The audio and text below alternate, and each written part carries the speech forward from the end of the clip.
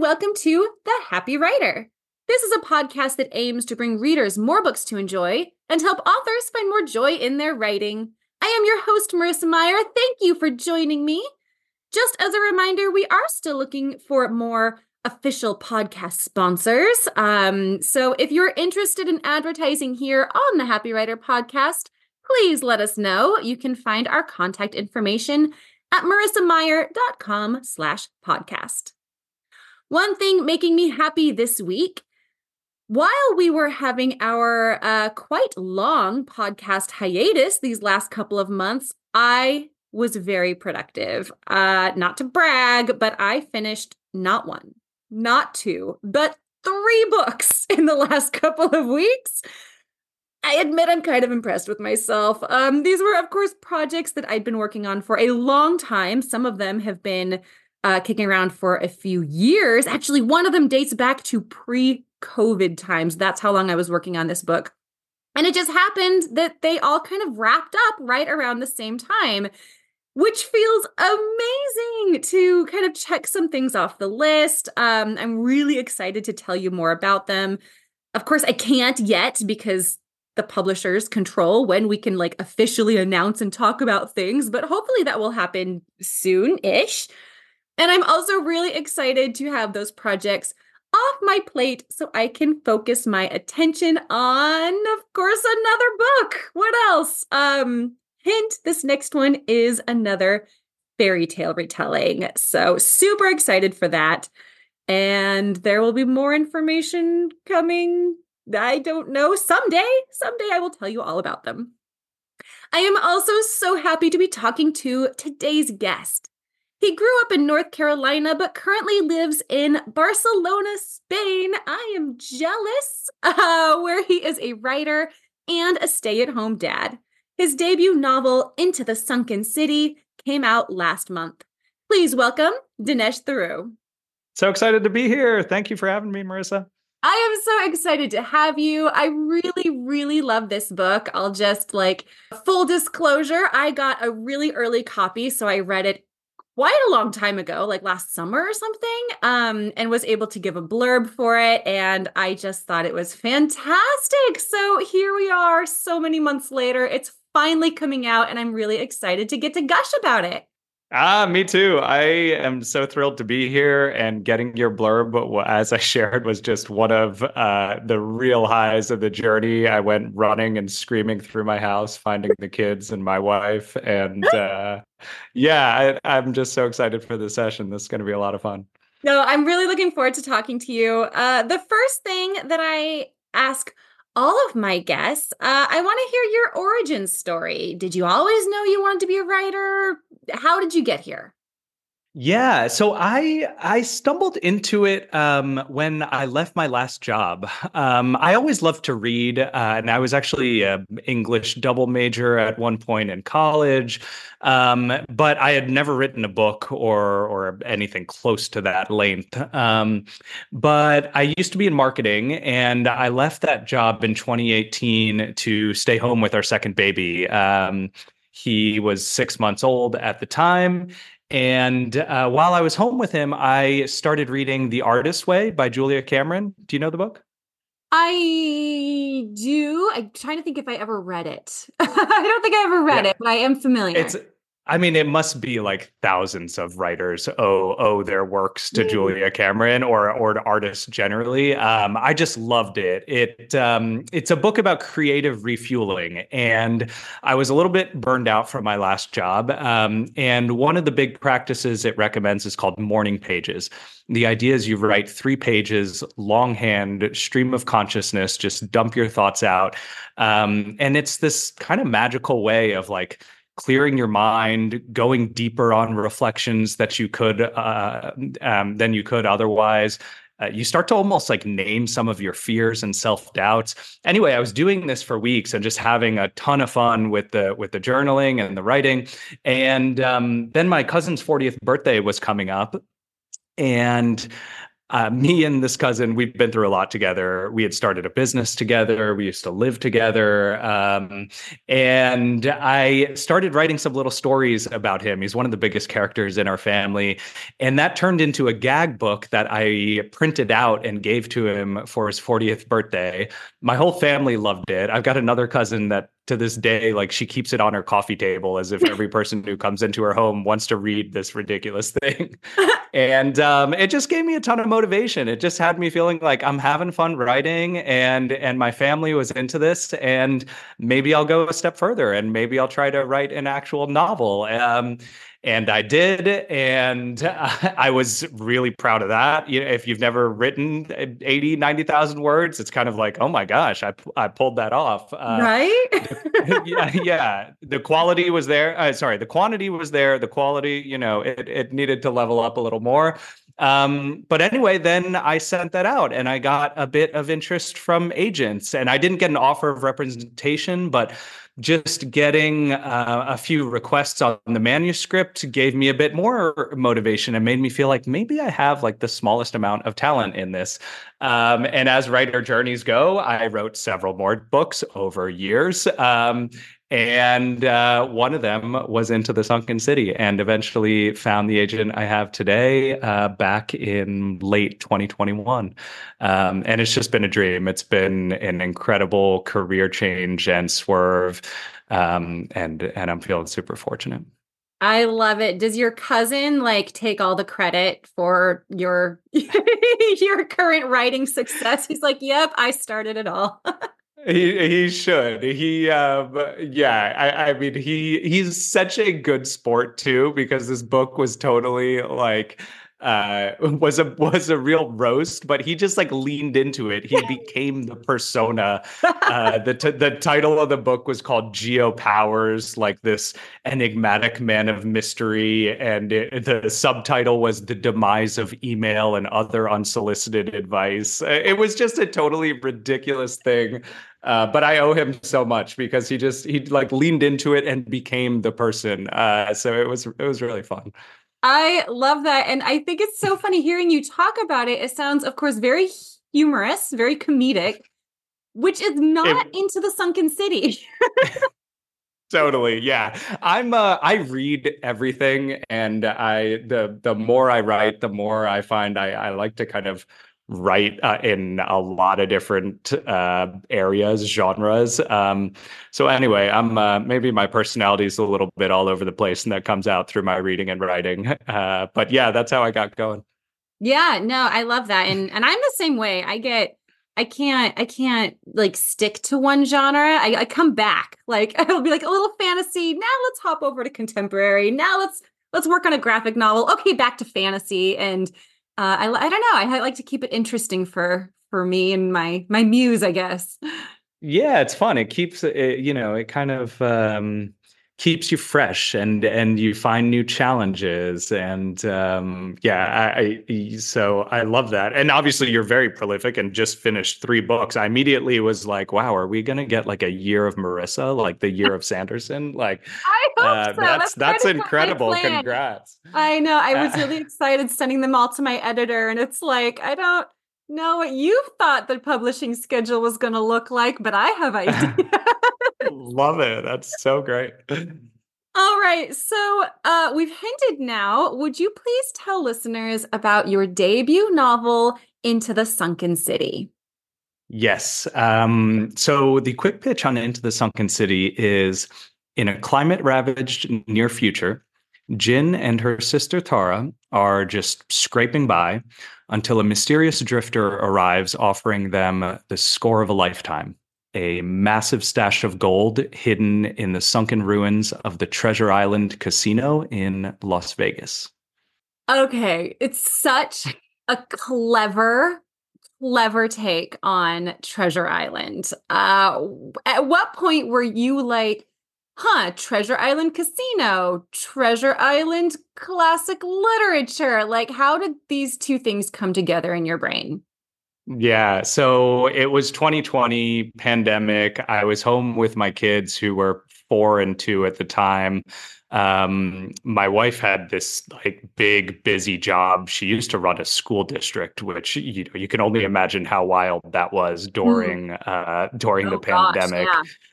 And so, me and the kids, as I'm sure many stay-at-home parents, were kind of losing our minds at home. And I needed a bit of escapism in the evenings. And I had been writing, and I had this idea for in an always raining Earth, which Into the Sunken City is set in. And I had this idea that like sea levels would have risen massively in this always raining world. And I'd never really seen an always raining world done. Maybe it has been, but I just hadn't read it. And I had actually written like halfway into another book where a lot of things were happening on land, and I just kind of got halfway in. And normally I like to kind of finish what I start, but I was just like, this isn't the right plot. This isn't going the way it should for this setting. At the same time, I started rereading Treasure Island, the classic, and it just immediately clicked. I was like, oh my gosh, I've got this like maritime archipelago Earth. That is a pirate story. That is a nautical adventure.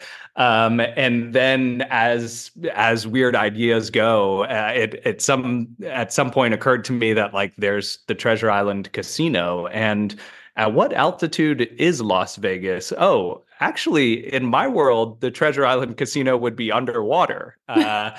And a plot and a wildly ridiculous plot was born. Yeah, that's how it got going. Did you go and like do or watch one of those simulations that like if all the ice caps and the glaciers melted, this is what the Earth would look like? And you were like, bingo, Las Vegas underwater. It can Yeah. work. Yes, except that if all of the glaciers melted, it actually only adds up. I don't know the exact number, but it's somewhere around like 80 feet. So in Into the Sunken City, it's a hyperbolized version of climate Ooh. change. Sea levels have risen more than 4,000 feet. So Mm. and if you read into the book, there's a bit of mystery on what's going on there. So yeah, anyway, it very much like climate change inspired, but also goes a step further, or potentially many steps further. Right, right. As the creator, you can kind of wave your hand and do a little magic and this is the world we want. So this is how I'm saying it happened. Yeah, that's part of the fun. I also and I think that that's part of what can be unraveled too. I also I'm dating myself slightly, but I always loved Kevin Costner's Waterworld. Oh yeah, Um, I love that movie too. Everyone always makes fun of it and it's like it's so bad. I'm like I kind of liked it. I mean, there were way too many jet skis, but Yeah, otherwise, no, I it's think it's ridiculous, but like in a good right. way. Yeah, you're right. But yeah, I really thought it's fantastic. But it was also kind of like, wouldn't this be so much better and more fun with like a little bit of land, that everyone's fighting over? Mm. So yeah. Anyway, I love these kind of like post-apocalyptic tales and settings, and was inspired by some. And here we are. Yeah. So talk to me about actually creating this setting and because it is one of those books where as you're reading it, you feel cold and damp. Like as a reader, it's so immersive and just like the descriptions are so bleak. It's just so gray and dreary all the time. And you really did a great job of putting the reader there. So what were some of the techniques that you used just to try to develop the setting on the page? Oh, thank you for sharing that. Yeah, that was one of my hopes, that you'd kind of walk away from reading the book feeling like you're like drenched now, Right. I need to find You're a just tropical island. yeah, exactly. I need a bath or something. Yeah, I love it when a book is really sensory, when it's like, yeah, when you can feel the raindrops like cascading down your face. And so, and for me as a writer, I feel like I can do that particularly well when I'm in first person. And Into the Sunken City is written in first person. So I really tried to just ground myself into the scene, and had many scenes where I'd think through like each of the senses and think like, am I hitting these and hitting them like straight out the gate as you step into the new scene? And yeah, I then was happy to have some like early beta readers who said some of this, who felt like the pages felt damp in their hands, which was just incredible. So started to feel like I was on the right track with some of that. And then I think when I heard some of that, it made me realize even more like, go chapter by chapter, go scene by scene, and really make sure that I'm doing that I'm making it very visceral for folks. Yeah, well, that's a great tip because it can be easy to kind of forget. Like sometimes when you're writing, we spend a lot of time establishing the setting and the vibe of a story in those first couple of chapters, but then as the plot starts and you are really getting into the action and discovering the characters, sometimes it can be easy to forget to like also come back to the setting, also bring forth those sensory details. And this is a book that definitely carried it all the way through. Thank you. Yeah. The other thing I think that was kind of tricky for me here was the deep sea diving that they do is in these giant metallic exoskeletons. So on the one hand, like the world itself is very sensory. Rain's just cascading down on you constantly, and it's cold and it's dreary. But then on the other, you step into these suits and you sink to the bottom of the ocean, and your visibility is 50 feet max, and you have haptics in the suit, but no sense of touch really. You have no smell. You all of a sudden you're in kind of like a sensory deprivation. So Mm. anyway, I found that I was very aware of that contrast in writing it, and yeah. Anyway, I'm hoping the readers feel a little bit that I hope that adds maybe a little bit to the terror of truly being 3,000 feet below the sea. Yeah. It definitely added to my terror in writing it. So No, that's an excellent point, and it is a really interesting contrast. Tell me about the diving. Like, have you been diving? Do you have any experience? How did you research for this? yeah, as a kid, I had been diving, but mostly free diving, and I had done some cave diving as well. And then last year, I got my scuba certification, my PADI certification, and so I've been diving in California, and then recently in Thailand, actually, which was just Ooh. an incredible dream. Yeah, I love the ocean overall. I actually own a paddleboard and like to go out on that as well. So I'm a real water baby, and tried to draw directly on some of that experience, but also tried to just research a lot and tried to make the book very real through the research. So some examples of that. The topography in the book is all essentially real. I used some online tools to map out what geography would look like if sea levels had actually risen 4,000 feet.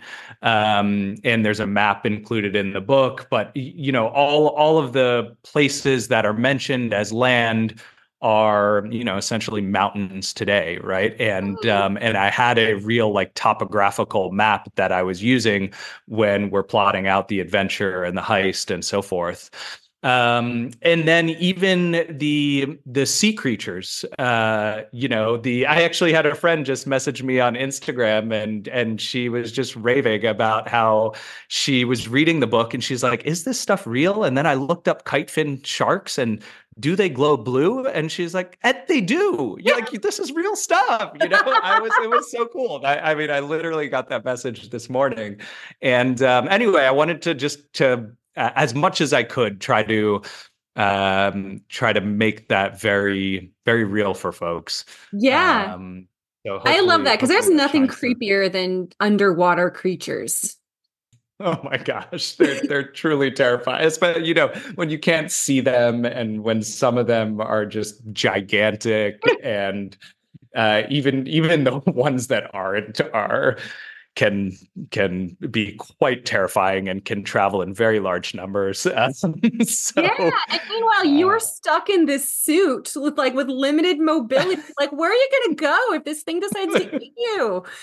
exactly. Yeah. I mean, this book, it's a real like genre bender, but there's definitely some ocean horror in there. Yeah. Um, I love that. I will say, so in my notes when I was reading the book, my notes for the scenes, the diving scenes, especially when Jin is going like really deep in this suit, my exact words, sense of suffocating and being trapped constantly. yes. Yes, yes. It's awful. I have trigger warnings on my website, but I'm now immediately going to go over there and double check that like claustrophobia is mentioned. For sure. Yeah. Does anything that you've seen in your diving, like, was there ever a moment where you're like, "Ooh, I need to use this moment, or I need to use this thing that I've, just come across," or like any real world stories that played a part? I mean, one of the things that I think stuck with me the most, I had done some cave diving in Mexico, and there's something about like diving I mean, into the sunken city, diving under and into something and like through small holes Mm, it's utterly terrifying that because sounds you're awful. sort of like, I think I have enough breath to do this, but like, am I going to come out the other side? Everyone says it's like, yeah, you just go through and then you come up, but and so doing that at a below sea level of like 15 feet versus and even in Thailand recently I did one of those. They called it like a swim through. Anyway, it's stuck with me how like casually guides or instructors will sort of talk about that, but then just how like utterly tense and like my hands clawed together I felt doing it. So Hmm. that was very much in my head when I was thinking about like our characters entering actual buildings and moving down hallways of hotels and casinos, just how cramped and tense you're going to feel doing this, particularly when everything's waterlogged Hmm. and feels like it can fall apart at any moment. No, it's horrifying. It really is horrifying. It really just like puts you in that scene. But I love it. I love heist novels just for starters. And like the combination of this being sort of a casino heist, but also like post-apocalyptic, but also a retelling of this beloved, Treasure Island, like such a great adventure story. The combination of it all worked together in a way that was just like really cool and different. Thank you. Yeah, it's a real mashup. On the movie front, I think something like the setting of Waterworld with like some of the characters from Pirates of the Caribbean and like the plot from Ocean's 11, it's Exactly. like Exactly. That's it. Hollywood, get on that.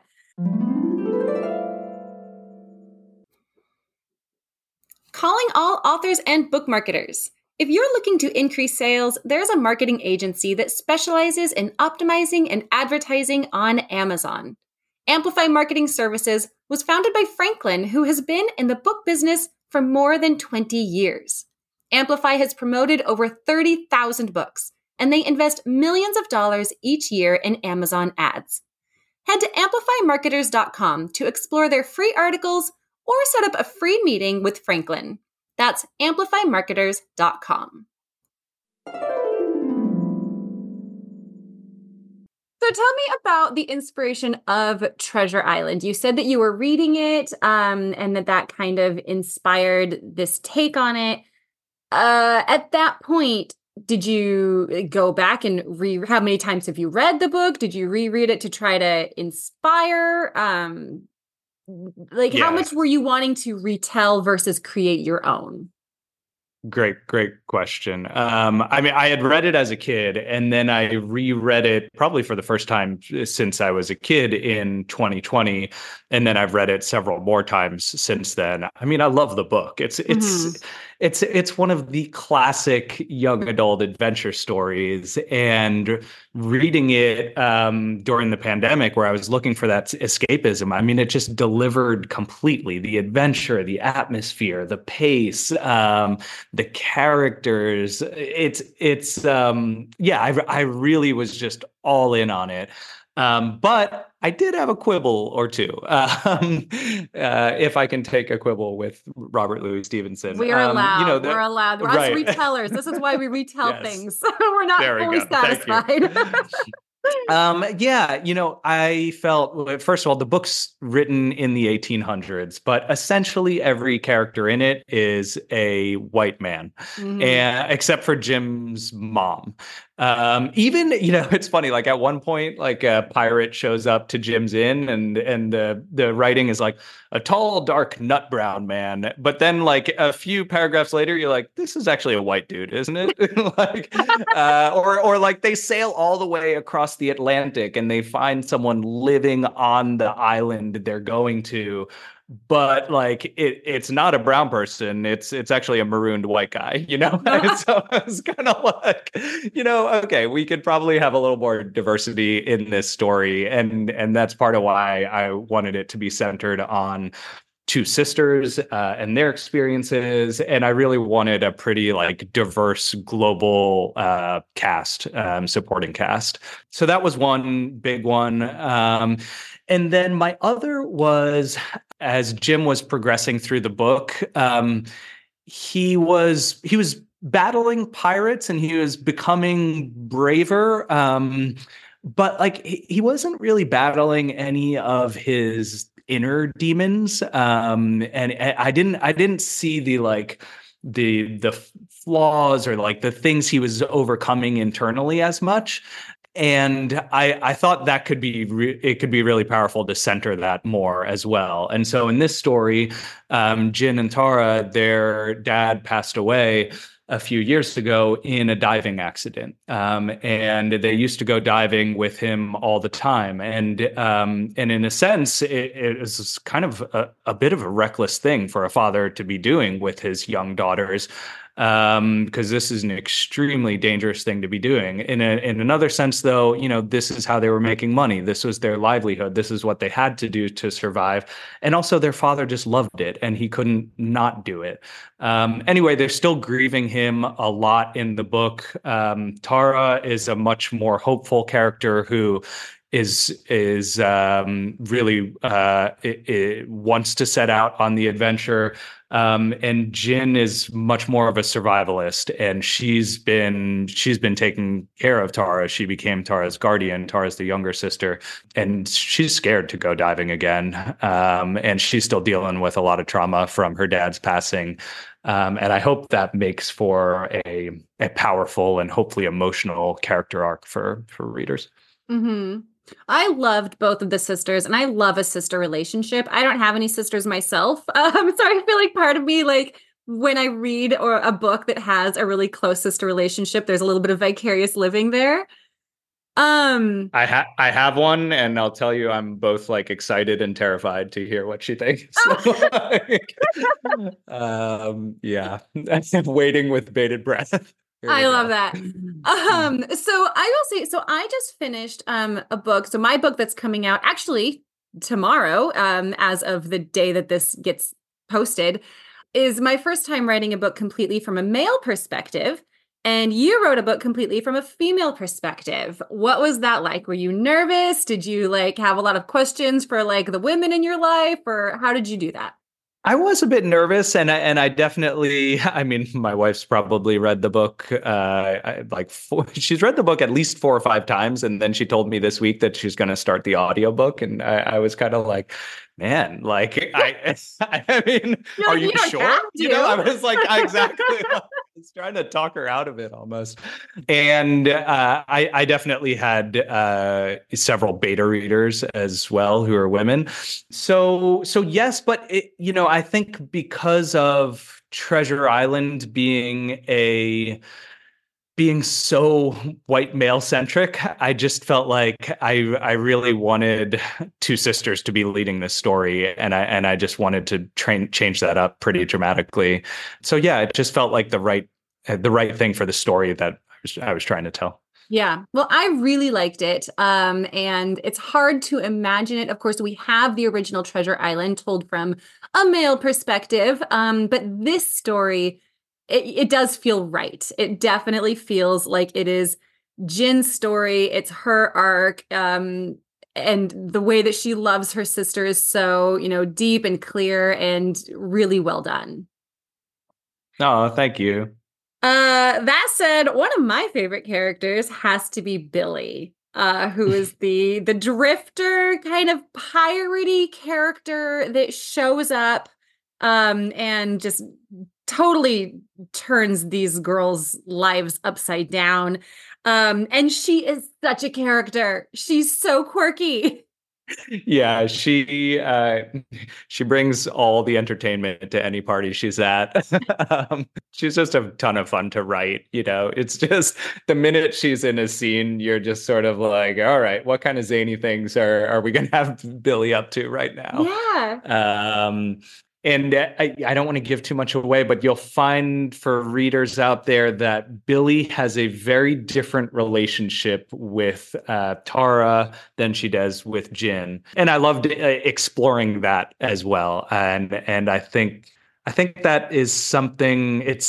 I think that's something that can be very true as you're growing up. It was true for me as a young adult that you sometimes like look at people or look up to people differently and differently than your siblings would. And anyway, that was a lot of fun to write. I realize I can't say too much about it without giving too much away. I know. She's a character with secrets. Yes, Um, yes. but and I hadn't really thought of this until just this moment, but we were talking earlier about how the setting of the book is like so gray and dark and bleak and dreary. And then you throw this character Billy into the mix, and she's just like so colorful and vibrant and out there. And again, you get that like really cool contrast in the story. I love that. I hadn't thought about Billy just being like a splash of color on any page, but you're so right.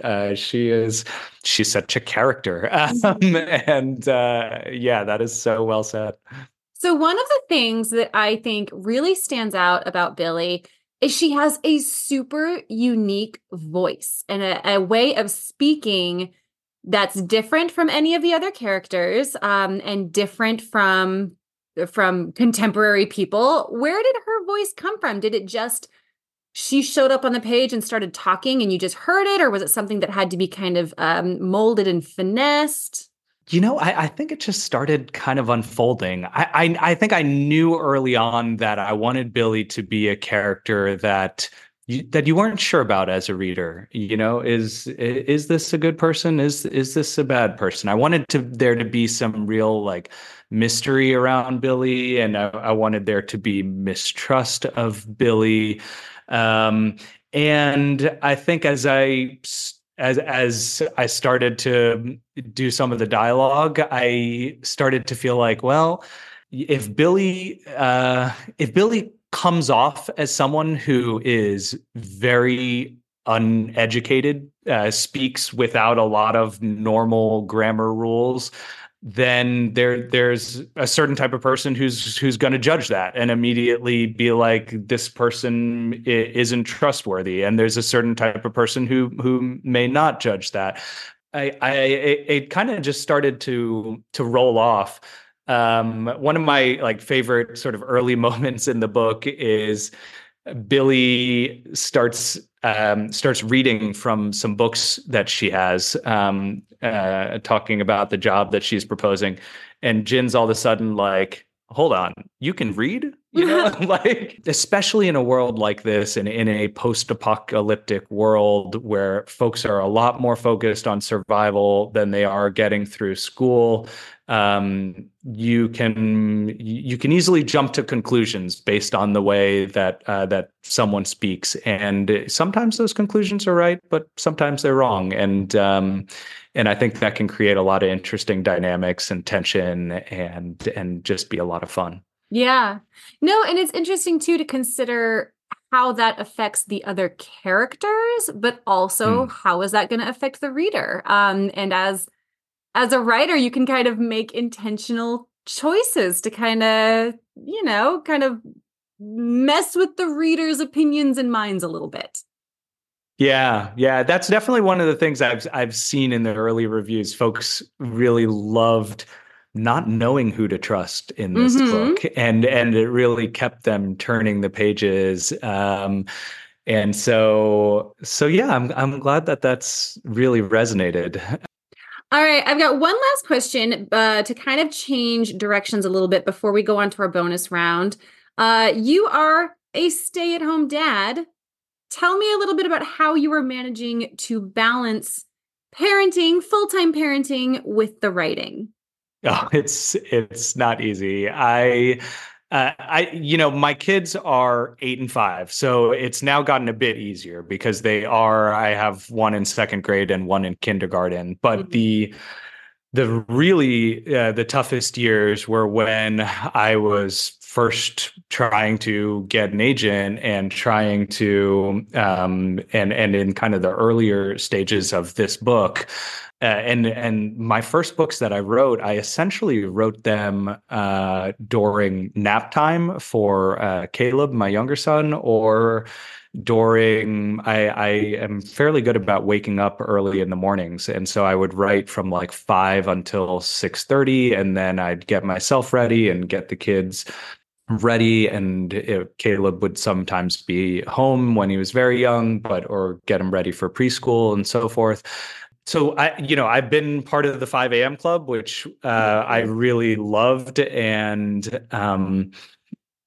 and for me, it was very powerful because I'd wake up and that first hour and a half of writing would sometimes be as good as anything else I'd do the rest of the day. And so just having that, just knowing I'd made some progress, even if it was small, was really powerful, especially when weeks are, a usual parenting week is you've got one or two kids homesick at some point, and there's some fire drill that just throws everything sideways.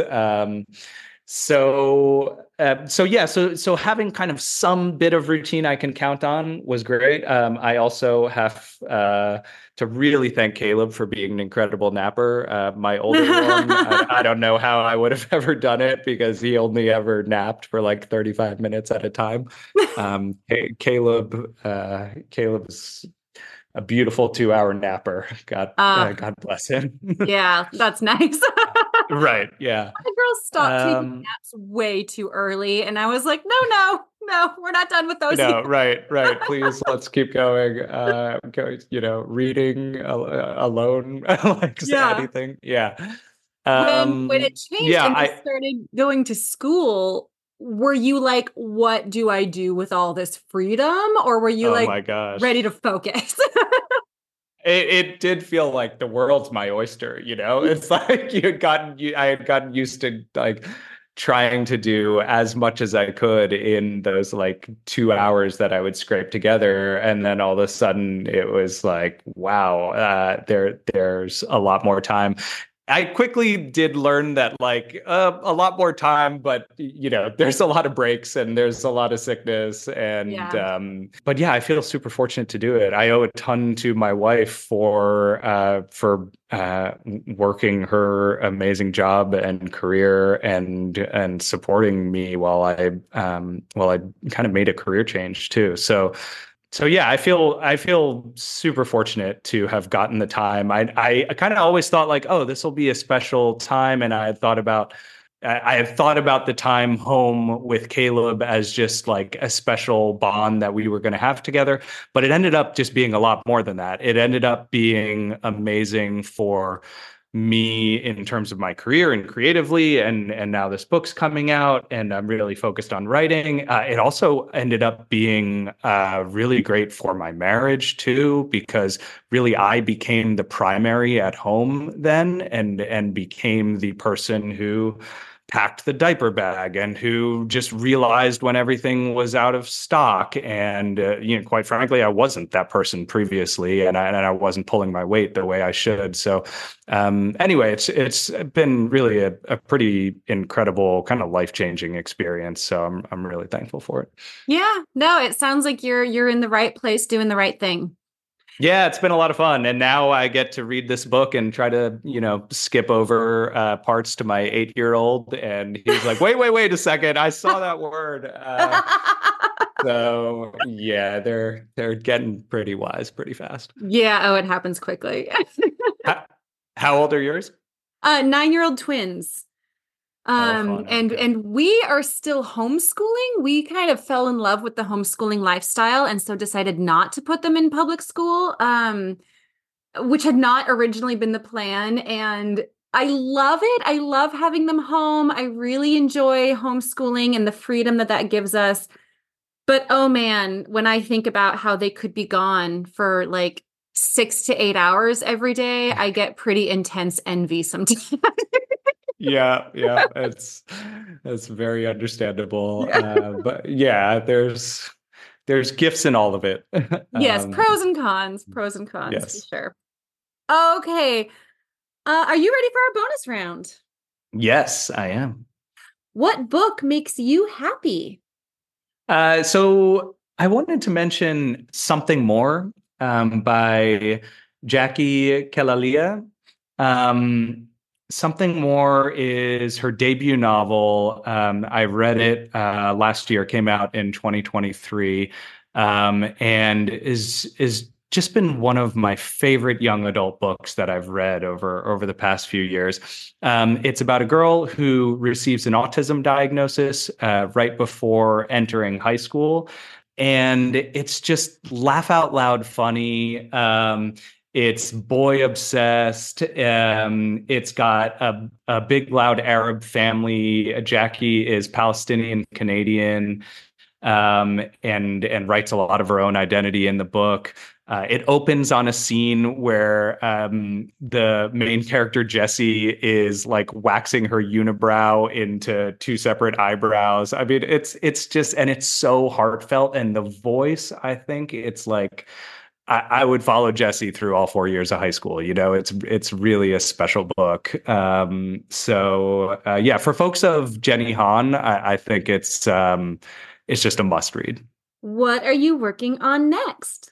I am working on a couple of different books. I have another like adventure fantasy concept that I'm working on, that I've written into a bit, and then I have an outline for, and then I have two other thrillers actually. One is like a young adult contemporary thriller, and the other one is a more creepy adult thriller. Anyway, like I said early on, I'm a little bit all over the place in terms of what I read, and I like to write across different genres too. So yeah, lots happening. Nice. Lastly, where can people find you? On my website, dineshthrough.com. And I am most active in terms of social media on TikTok, which is Dinesh MT9. Awesome. Dinesh, thank you so much for joining me. Thank you, Marissa. This was so much fun. I really had a blast. Thank you for having me. Readers, I hope you will check out Into the Sunken City. It is out now. Of course, we encourage you to support your local indie bookstore, but if you don't have a local indie, you can check out our affiliate store at bookshop.org/shop/Marissa Meyer. Please don't forget that my new book is also out tomorrow. That is With a Little Luck. I hope you'll enjoy it. And we have some new merchandise on our Etsy and Spring pages. Next week, I will be chatting with Hafsa Faisal about her vampire heist novel, A Tempest of Tea. If you're enjoying these conversations, please subscribe and follow us on Instagram at Marissa Meyer Author and at Happy Writer Podcast. Until next time, stay inspired, keep writing, and whatever life throws at you today, I hope that now you're feeling a little bit happier.